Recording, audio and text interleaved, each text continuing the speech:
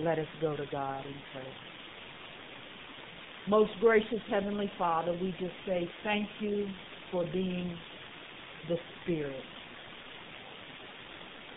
Yes, Spirit of the living God, fall afresh upon this your house. Move me behind the cross so that this day the words of my mouth will be the meditations of your heart, and the hearers will be your people, and their ears and their hearts will be good soil. We ask all this in your precious Son Jesus' name. Amen.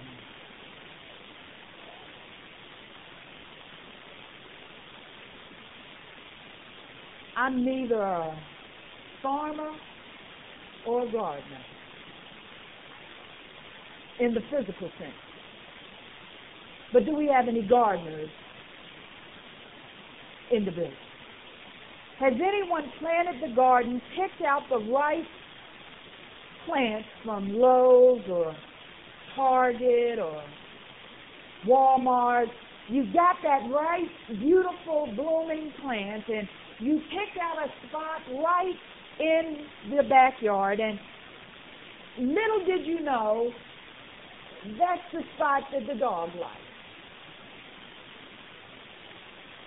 And no matter what you do with that soil, you've gotten the super potting soil, and you've made some things happen, and it just doesn't look like the commercial. You know, the commercial that says if you use this soil with these minerals, the plant's going to grow 3 times bigger. But somehow that spot in your backyard is just not doing. Or maybe your grandmother and your grandfather were great farmers. They had the green thumbs of green thumbs. And you knew you had the gene because you had spent every summer at the farm. And you got this little plot of land, and everything you put down, you don't even have to look at it. It just grows. And everybody says, "Oh, you got the gene. Ooh, you can grow something." And the prize crop that you went cross town to get those seeds because they came off of the tree of a friend of yours that said, "That's going to grow the best tomato." Everything in the garden grew except that tomato. I done traveled all the way across town for those seeds. And that ain't growing, not one cherry tomato is growing. Some things grow, and some things don't seem to do anything at all. But the seeds we're talking about today are greater than tomato seeds, or better than okra, and supersede collard greens. Many of you may know that I really like collard greens. But I'm telling you, since I've had the surgery, there's some things that don't like me anymore. And I'm trying to figure out all the commercials. You know, do you take Beano before or Beano after? Do you do whatever? Because there's things that sometimes we love, but our body says, can't grow here no more. Can't do that anymore. But I'm talking about things that are greater than that. This morning I'm going to really look at seeds on good soil. So I ask you to begin pondering in your heart, what is good soil? If you ask the gardener what is good soil, they say it's really, really rich. Lots of nutrients. I can feel the dirt in my hand. I mean, a real gardener gets excited just seeing the dirt. ain't planted a thing. They just, ooh, did you see the dirt? That's kind of how God is with us. He just looks at some of us and amazingly stares at others and says, oh, I can just see the sun. Before it even rains, the gardener is looking at the weather report. They're just imagining how many inches of rain is going to fall over their garden and what's going to come and yield from the rain. I have a practice gardener that I live in my house with, and he's getting a lot of training from the experienced gardeners here in the community. He even got a little hat that he wears and stuff that he uses. I mean, he's got the uniform. If nothing else, he can get a book and a uniform and he'll go for it. But he's not a super gardener because he doesn't wake up yet dreaming of the garden. Every now and then, Mr. Amos will call our house. And I need something down there. The gardener. And he kind of chuckles because I know Mr. Amos is trying to train the guy. And he's a good student. But Mr. Amos says, you got to come now. You should see what is in the garden. I said, does he have any water up there? It ain't been raining much. I mean, what can really be grown? Well, while Donnell was in Africa, Mr. Evans came by and he said, I got these tomatoes for you, Pastor. They came out the garden. I got this squash. It came out the garden. And I mean, it was huge-looking stuff. I said, he must got some soil up there. But it's not only the plants that are being planted. It's the tools needed for the harvest. And it's the soil and the water. All these things work together to grow into what God wants grown on good soil. Our psalm reading this morning starts out with, your word is yet a lamp unto my feet that lights my path. In our gardens, in our heart, in our gardens, in our lives, sometimes it gets dark. It doesn't say that the light is for our heart. It doesn't say that the light is for our head. It says the light gives light to the pathway. Maybe you've been on a plane and you sat down beside someone, you flew the red-eye, the night light, or whatever flight it was because it was cheap, but you were hoping that no one would talk to you. And then the stewardess gets on and they light the little pathway to let you know how you can come and how you can go. And your eyes adjust to the semi-darkness and you're really okay. But the very person who sits beside you turns on all three of the lights in the seat. And then they begin to ask you questions about who you are and where you're going and who you're planning to visit. And they simply just don't seem to understand you didn't want any light at your feet or on your pathway at that moment, because your pathway that you had committed to was to go to sleep. Sometimes that's how it works. You don't want the light, and God will bring the light anyhow. You don't want any light. You don't want none of the lights on. You're just trying to turn off all the lights. You go through here, you turn off all the lights, but it's just a little crack at the back of the window, and you can't shut out the light. Well, thanks be to God that the light is who God is. Because without the light, we would not have life. Without the light, we would not see. Without the light, we would not breathe. Without the light, the plants would die. You remember Biology 101. Come on, go back with me to 9th grade.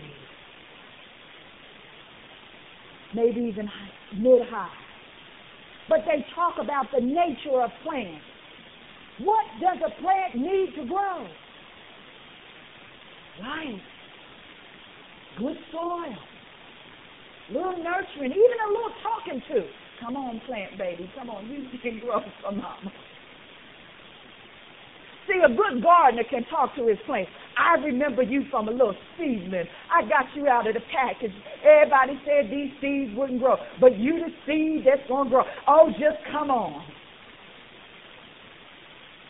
But we all need the light. So the Psalm passage reminds us that not only do we need the light, but we incline to the light.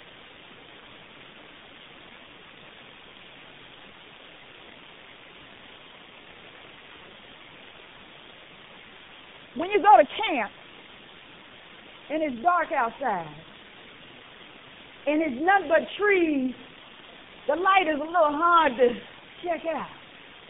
But when you're at the pathway, even when it's all these lights here, if I take this light now and put it to the back, I can tell you straight up where it is. Because a light will find a new pathway. Even when there's even more light, direct light will find you. I can see the red flowers on Miss Dixon's dress just a little better when the light is pointed her way. So God sees us for who we are, but when the light shines on us, we have to remember He sees everything. But the light makes it even clearer. So I say to you this morning, it's about good soil, but it's also about the light. I asked earlier from biology class, what makes the plant grow? A combination of water, which in a spiritual sense is a combination of the Holy Spirit and the nature of the Father, Son, and Holy Ghost. All of us know that Jesus promised that there would be a comfort, and the comfort is the Holy Spirit, and the Holy Spirit is here to keep us, comfort us, wrap His arms around us, as Ms. Mitchell mentioned. The Spirit nurtures us. That's the love. That's the grace. That's the mercy. That's the forgiveness. That's the revelation of knowing that you have a relationship with the Father through Jesus Christ. He's the flow of the water. So you got to see. You know that there's a need for water. You're going to have the light on at some point to help that little plant grow. So what is the soil? I encourage you to view the soil as your soul. Think about it. My soul being the soil.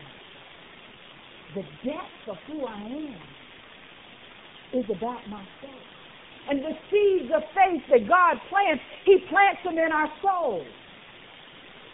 If you remember being 12 years old and singing the songs at Sunday school and coming to the program, the seeds that were planted by the previous Sunday school teachers and the previous VBS teachers, they put the seeds of faith. Believe it or not, God had already put them in. They were just being the water. They were just being the vessel that God was using to stir up your seed. For you see, God puts the seeds in each of us. Maybe when you were in elementary school, you grew that little plant that was in the Dixie cup, and everybody's plant died except for yours, and yours just grew up and up and up. And somebody says, you ought to choke your little plant to death. I don't know why your potato's growing and mine not growing. What did you put on it different? Did your grandmother give you something? Teacher, I think they got something from their house to make their plant grow, because everybody else's plant died but theirs. I don't know why my plant grew. in elementary school.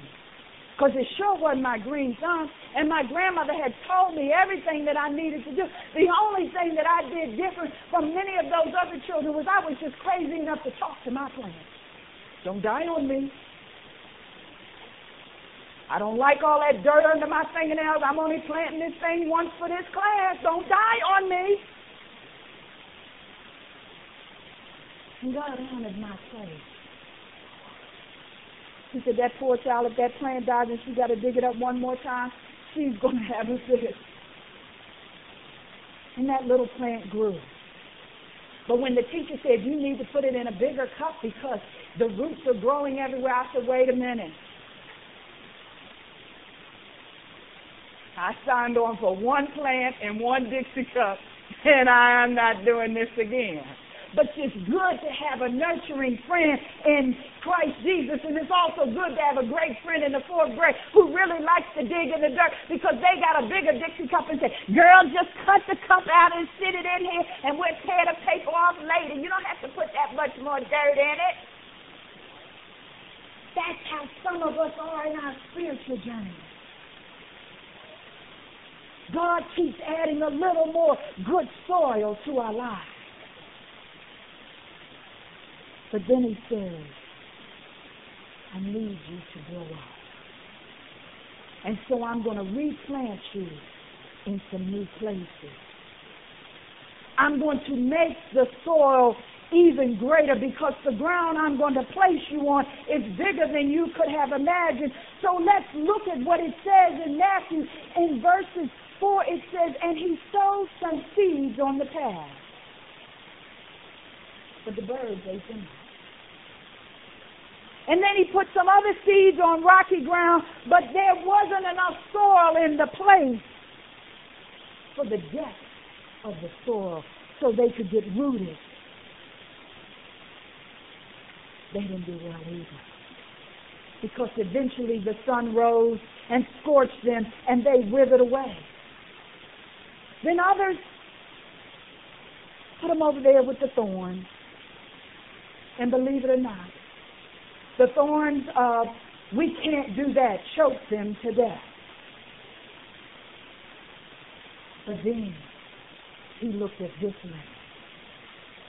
He looked at the land where his heart is. He looked at the land where he has deposited his soul. He looked at the land that he calls the church. And he said, on this, I put forth good soil. This church didn't get to be 90 years old or moving into its 90th anniversary without some good soil. This church didn't get to be where it is because the soil was never turned over. This church didn't get to be the church that God has called it to be because it never watered the land. Maybe there's been some dry seasons.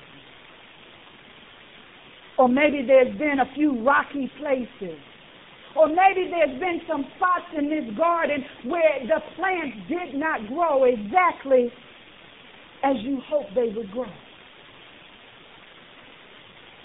But I stopped by here this morning with a proclamation to remind you that this is good soil. This is soil where the rain from the Holy Spirit runs down and is seeping to get into the depths of the soil. This is a place where God has considered it to be a place of nurturing, a place of love and care.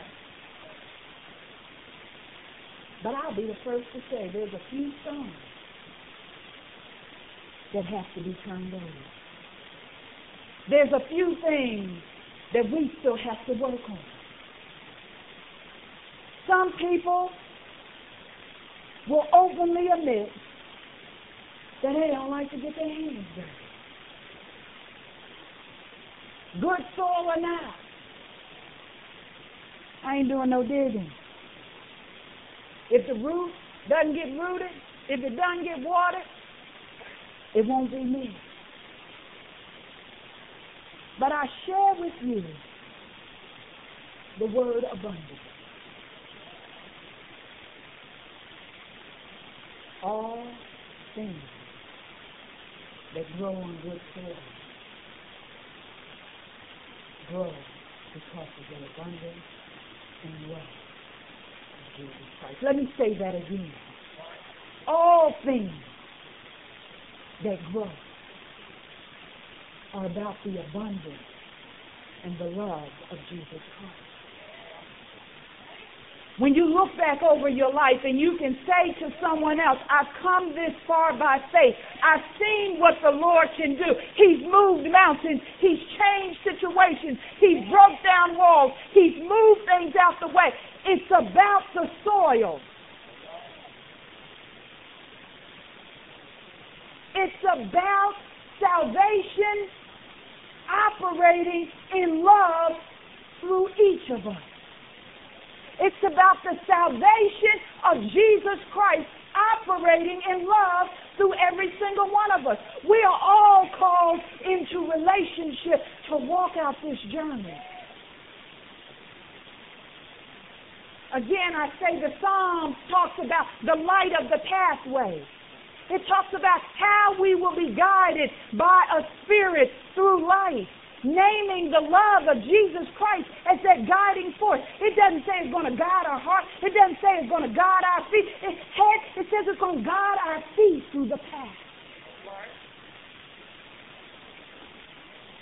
Some of us have been brokenhearted. And so we standing on our feet, one on top of the other foot. I'm not walking anywhere. I'm going to stay right here in this spot. The Lord has answered prayer, and until we see this prayer answered this exact way, we say, I'm not moving.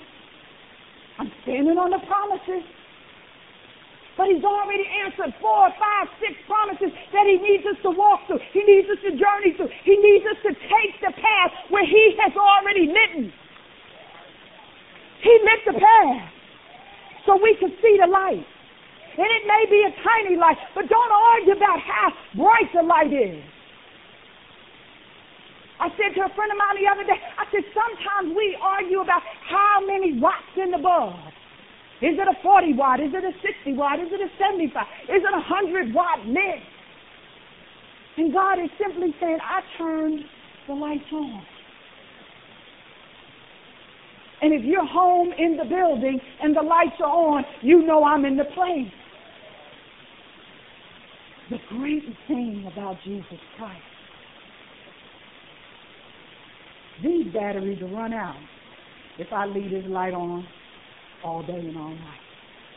I can shine it right up here, and after a while it'll get dim, and then it'll go out. But the light of Jesus Christ is forever. The pathway that He's lit for our life, even when we try to go the scenic route, the light is still there. You can see it. Even when you squint your eyes because she says, please, Lord, don't turn it on too bright. It's still right there. He is the light. He is our path.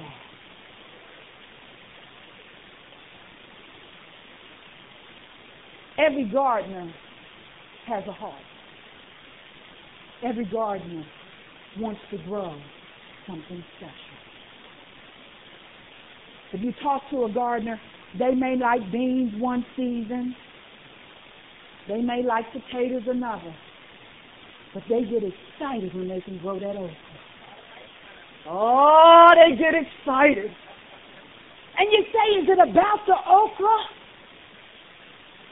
Or is it about the memory of love that they experienced when okra was on the table?